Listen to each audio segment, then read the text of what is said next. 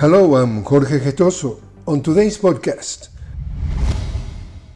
this week the foreign ministers of Russia and the US plan to be in Latin America and the Caribbean. Russia's Sergey Lavrov begins his working visit in Cuba and is scheduled to meet with President Miguel Diaz-Canel and his counterpart Bruno Rodriguez. Later, Lavrov will visit Venezuela and Brazil. Antony Blinken will carry out a regional tour between February the 20th and the 23rd that includes a visit to Brasilia, where he will hold a meeting with the Brazilian President Luis Inácio Lula da Silva, and to Rio de Janeiro to attend a meeting of the G20 Foreign Ministers, where Lavrov also is planning to attend. Then he will travel to Buenos Aires to hold a meeting with President Javier Milei.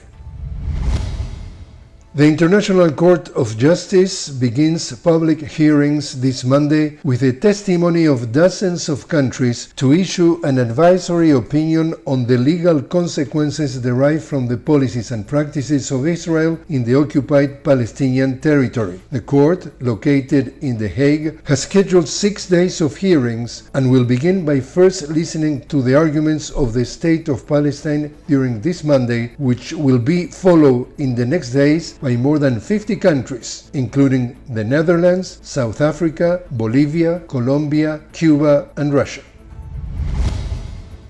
And Israel deepens its Islamophobic policies. Local media reported that Prime Minister Benjamin Netanyahu accepted the proposal to restrict the entry of Muslim faithful to the Al-Aqsa Mosque during the Holy Month of Ramadan. On the other hand, in the last 24 hours, Israel intensified what is being called its genocidal actions against the Palestinian people, killing at least 127 Palestinians in the south of Gaza.